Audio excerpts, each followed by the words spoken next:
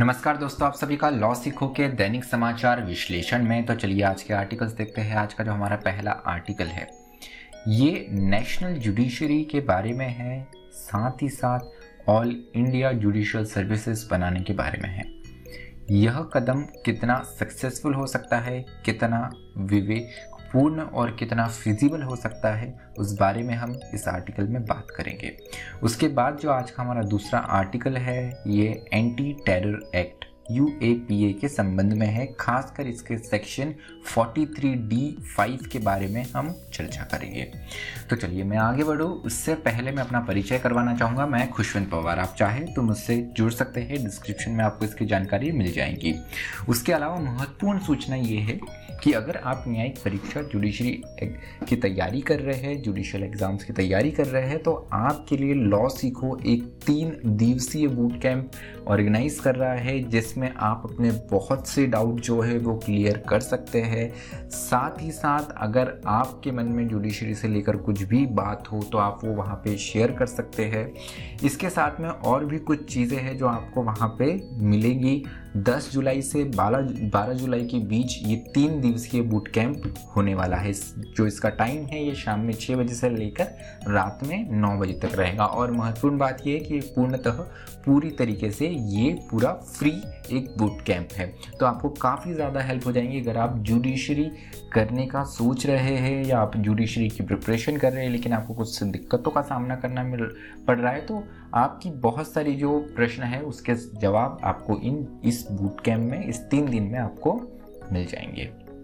तो अब आते हैं हमारे पहले आर्टिकल के ऊपर, ऑल इंडिया जुडिशियल सर्विसेज के बारे में कि क्या ऑल इंडिया जुडिशियल सर्विस बनाना हमारे देश के लिए अच्छा है। अब ये समाचार में कैसे आया, जो यूनियन गवर्नमेंट है उन्होंने 2019 में इसकी बात करना शुरू करी थी। तो यहाँ पे एक कंसल्टेटिव प्रोसेस जो है ऑल इंडिया जुडिशियल सर्विसेज के लिए AIJS के लिए शुरू की गई थी।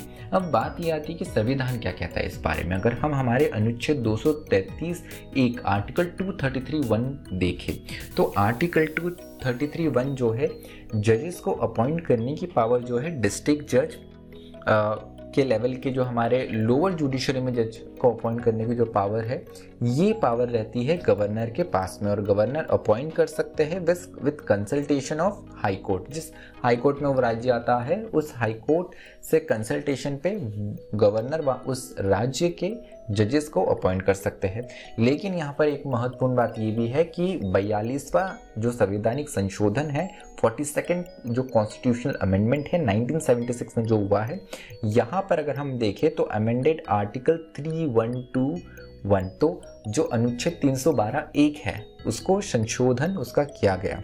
तो यहाँ पर पार्लियामेंट को ये पावर मिली है कि वो कोई भी कानून बना सकता है ऑल इंडिया सर्विसेज से रिलेटेड, जिसमें हम ऑल इंडिया जुडिशियल सर्विसेज को भी शामिल कर सकते हैं, जो कि राज्य और केंद्र के लिए एक कॉमन सर्विसेज क्रिएट कर सकते हैं। उसके अलावा क्लॉज 3 इसका देखें, आर्टिकल 312 का 312 का, तो ये कहता है services shall not include post inferior to DJ, तो डिस्ट्रिक्ट जज से इंफीरियर इसमें पोस्ट नहीं इंक्लूड होंगे। उसके अलावा अगर हम एंट्री 3 देखें लिस्ट 2 का, लिस्ट 2 क्या होती है, जो हमारे यहाँ पर 3 सूचियाँ होती है, यूनियन, स्टेट और कॉन्करेंट लिस्ट होती है, उसकी अगर उसमें लिस्ट 2 की अगर हम एंट्री 3 देखें तो यहाँ पे पार्लियामेंट को ये पावर मिली है कि वो लॉ बना सकते हैं with respect to administration of justice, कि यहाँ पर जो हमारा न्यायिक प्रणाली है उसके लिए न्याय प्रदान करने के लिए कानून हमारी पार्लियामेंट, हमारी संसद बना सकती है। Constitution and organisation of all courts,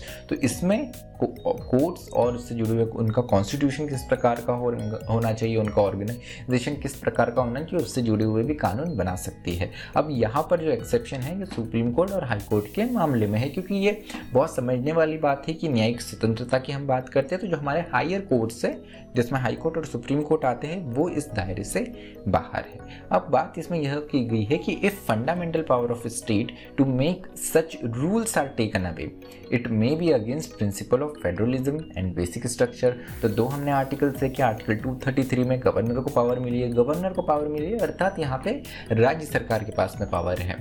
वही अगर हम यहाँ पर 42वें संशोधन में 312 आर्टिकल अनुच्छेद 312 देखें तो यहाँ पर पार्लियामेंट को पावर मिली हुई है। तो अगर हम स्टेट से ये शक्ति है डिस्ट्रिक्ट जज और उनकी इंफीरियर जो जजेस है लोअर जुडिशरी में जज अपॉइंट करने की, अगर उनकी हम शक्ति ले लें तो कहीं ना कहीं ये जो प्रिंसिपल जो हमारे संघवाद का सिद्धांत है उसके खिलाफ जाता है, साथ ही साथ जो बेसिक स्ट्रक्चर डॉक्ट्रिन है उसके अगेंस्ट भी जाता है। तो हमें इस चीज़ का भी ध्यान रखने की ज़रूरत है। अगर हम ऑल इंडिया जुडिशियल सर्विसेज बनाने की बात करते हैं तो इसमें बराबर रूप से केंद्र के साथ में जो स्टेट्स है उनकी भी सहमति और सहभागिता रहने की आवश्यकता है। AIJS की बात अगर हम करें तो ये कोई नई बात नहीं है, 2019 में ऐसा नहीं है कि इसकी पहली बार बात की गई थी।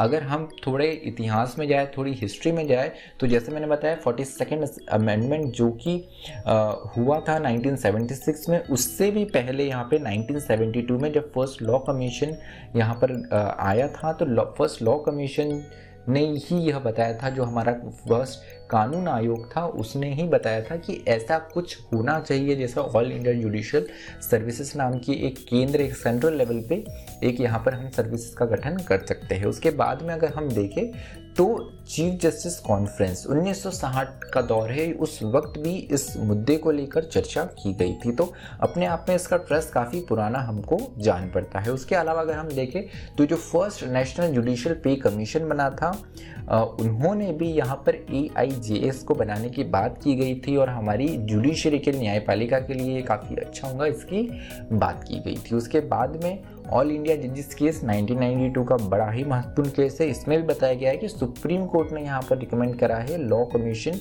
To examine and implement this particular thing, मतलब AIJS को यहाँ पर एग्जामाइन करके कि क्या ये फिजिबल है ये देखते हुए इसे इम्प्लीमेंट करने के लिए इस केस में जो ऑल इंडिया जजेस केस है 92 का इसमें कहा गया है। उसके अलावा यूनियन लॉ मिनिस्टर जो है इन्होंने भी कहा है कि AIJS an ideal solution for equal representation of all. हमारी जुडिशरी में देखें तो यहाँ पर हमें काफ़ी असमानता देखने को मिलती है। आप सुप्रीम कोर्ट देखिए, आप हाई कोर्ट देखिए, आप लोअर कोर्ट्स देखिए, यहाँ पे अगर हम देखें तो कुछ पर्टिकुलर समुदायों का उतना रिप्रेजेंटेशन नहीं है। उसके अलावा लैंगिक आधार पे भी यहाँ पर हमें असमानता देखने को मिलती है। तो ये भी जो है वो ख़त्म किया जा सकता है AIJS से।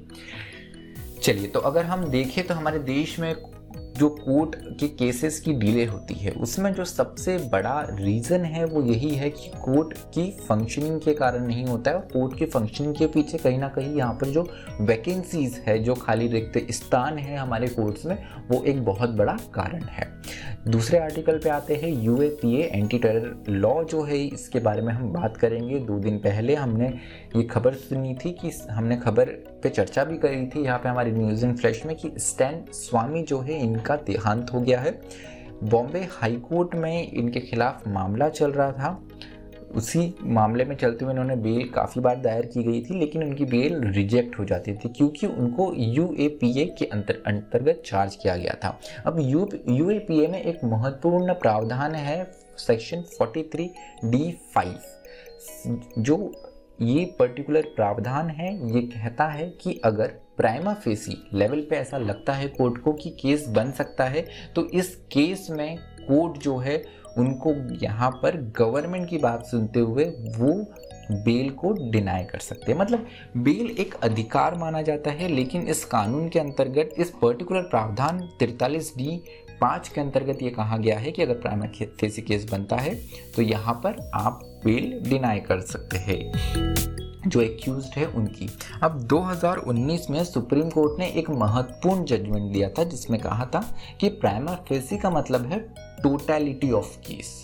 अब टोटलिटी ऑफ केस कब डिटरमाइन होंगी? आप फर्स्ट हियरिंग में प्राइमा फेसी कर किसी केस को मान सकते कि नहीं मान सकते, ये भी अपने आप में बहुत बड़ा एक सवाल खड़ा हो जाता है। उसके अलावा अगर हम देखें तो बेल की बात करें तो union of India versus A Najeeb का केस अगर हम देखें 2021 में, तो यहाँ पे यूएपीए में भी इस केस पर्टिकुलर में एक्यूज्ड को यहाँ पर वो उनकी जेल के सज़ा चालू थी, उसके बावजूद उन्हें यहाँ पर बेल दी गई, जमानत दी गई।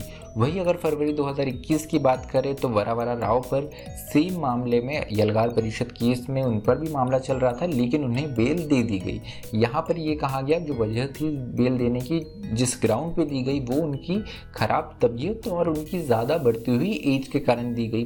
जून 2021 में कर्नाटक हाई कोर्ट ने भी यहाँ पर 115 जो एक्यूज्ड है उनको बेल दी। अब यहाँ पर ये प्रश्न इसलिए खड़ा हो जाता है क्योंकि जो स्टैन स्वामी थे इन्होंने इस पर्टिकुलर प्रावधान को सेक्शन 43D5 को यूएपीए को ही चैलेंज कर दिया था बॉम्बे हाई कोर्ट में, और जब तक कुछ चीज़ें आगे बढ़ती उससे पहले उनका यहाँ पर देहांत हो गया।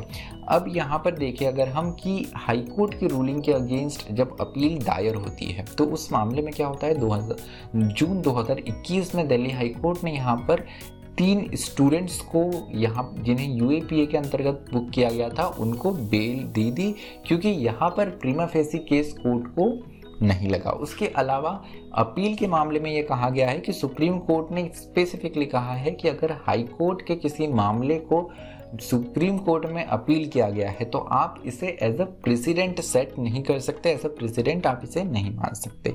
उसके अलावा 2018 में दिल्ली हाई कोर्ट का जहूल अहमद शाह वताली वर्सेस एनआईए का केस है, जिसमें कहा गया है कि trial court must not act merely as a post office of investigating agency. तो दिल्ली हाई कोर्ट ने काफ़ी कड़े शब्दों में यहाँ पर ट्रायल कोर्ट्स को ये मैसेज दिया था कि आप इन्वेस्टिगेशन एजेंसी जो है उनकी पोस्ट ऑफिस नहीं है कि वो केस लेकर आ गए और उन्होंने कुछ तथ्य रख दिए और उसके बेसिस पे आपने सीधे यहाँ पर बेल डिनाई कर दी। आपको केस को समझना है, आपको आपके विवेक का, न्यायिक विवेक का इस्तेमाल करना है, आपको अपनी बुद्धिमत्ता का इस्तेमाल करना है, और अगर प्रीमा फेसी केस बनता है तो उस पर्टिकुलर सिनेरियो में बेल डिनाई की जा सकती है। अदरवाइज आप यहाँ पर बेल जमानत पाना एक अधिकार हो जाता है एक्यूज्ड का।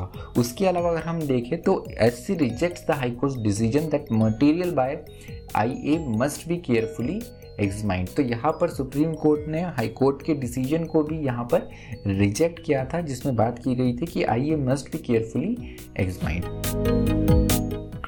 तो यहाँ पर जिस प्रावधान की हम बात कर रहे थे, modified application of certain provision of court, तो इस प्रावधान के अंतर्गत ही ये शक्ति मिलती है कि बेल डिनाई की जा सकती है। तो इन्वेस्टिगेशन एजेंसी के सिर्फ मटेरियल पे, यहाँ पर जो लास्ट पॉइंट था हमारा कि इन्वेस्टिगेशन एजेंसी के ही केवल मटेरियल पे आप ये तय कर ले कि प्रीमा फेसी केस बनता है, तो ये अपने आप में गलत होगा, जिस पर सुप्रीम कोर्ट ने भी अपना वर्डिक्ट दिया है।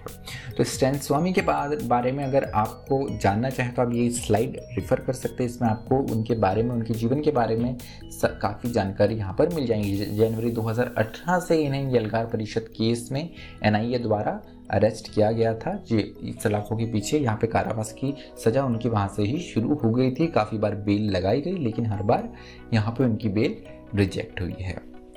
तो चलिए आज का जो हमारा विश्लेषण है वो यही समाप्त होता है। मुझे सुनने के लिए आप सभी का धन्यवाद। इसी तरह पढ़ते रहिए, जागरूक रहिए, अपना और अपनों का ख्याल रखिए। धन्यवाद।